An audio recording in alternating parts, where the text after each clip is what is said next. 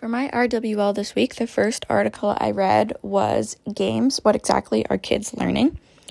I really liked this article. It highlighted the fact that most people kind of skip over games, think that people are wasting time, kids are wasting time when they're playing games.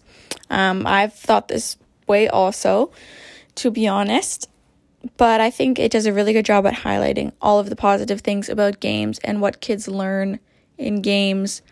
They learn about dealing with difficulties, judgments, allegiances.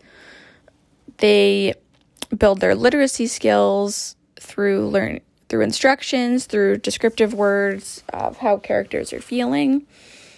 They also develop creativity, so creating things.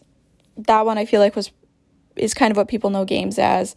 Critical thinking skills and solving problems is huge with games. And I really thought this article was great.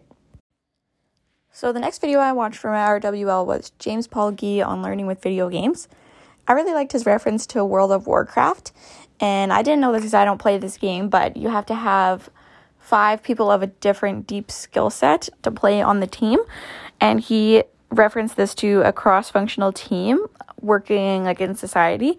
So I found this really interesting because all of these people, when you play this game, have to have a different skill set, and they have to be really strong at it so that they can and they have to see the bigger picture so that they can solve the game and take on their role.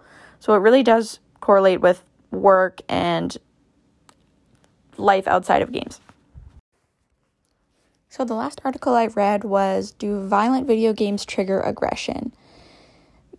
I thought that I would get more answers from this article, but they've kind of settled that video games do not cause a lot more violence or aggression in people that play them. It does increase it a little bit, is what the study has said.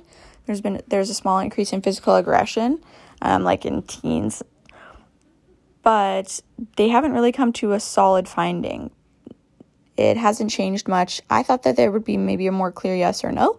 So I thought that was interesting how it's really hard to find a solid answer on this topic.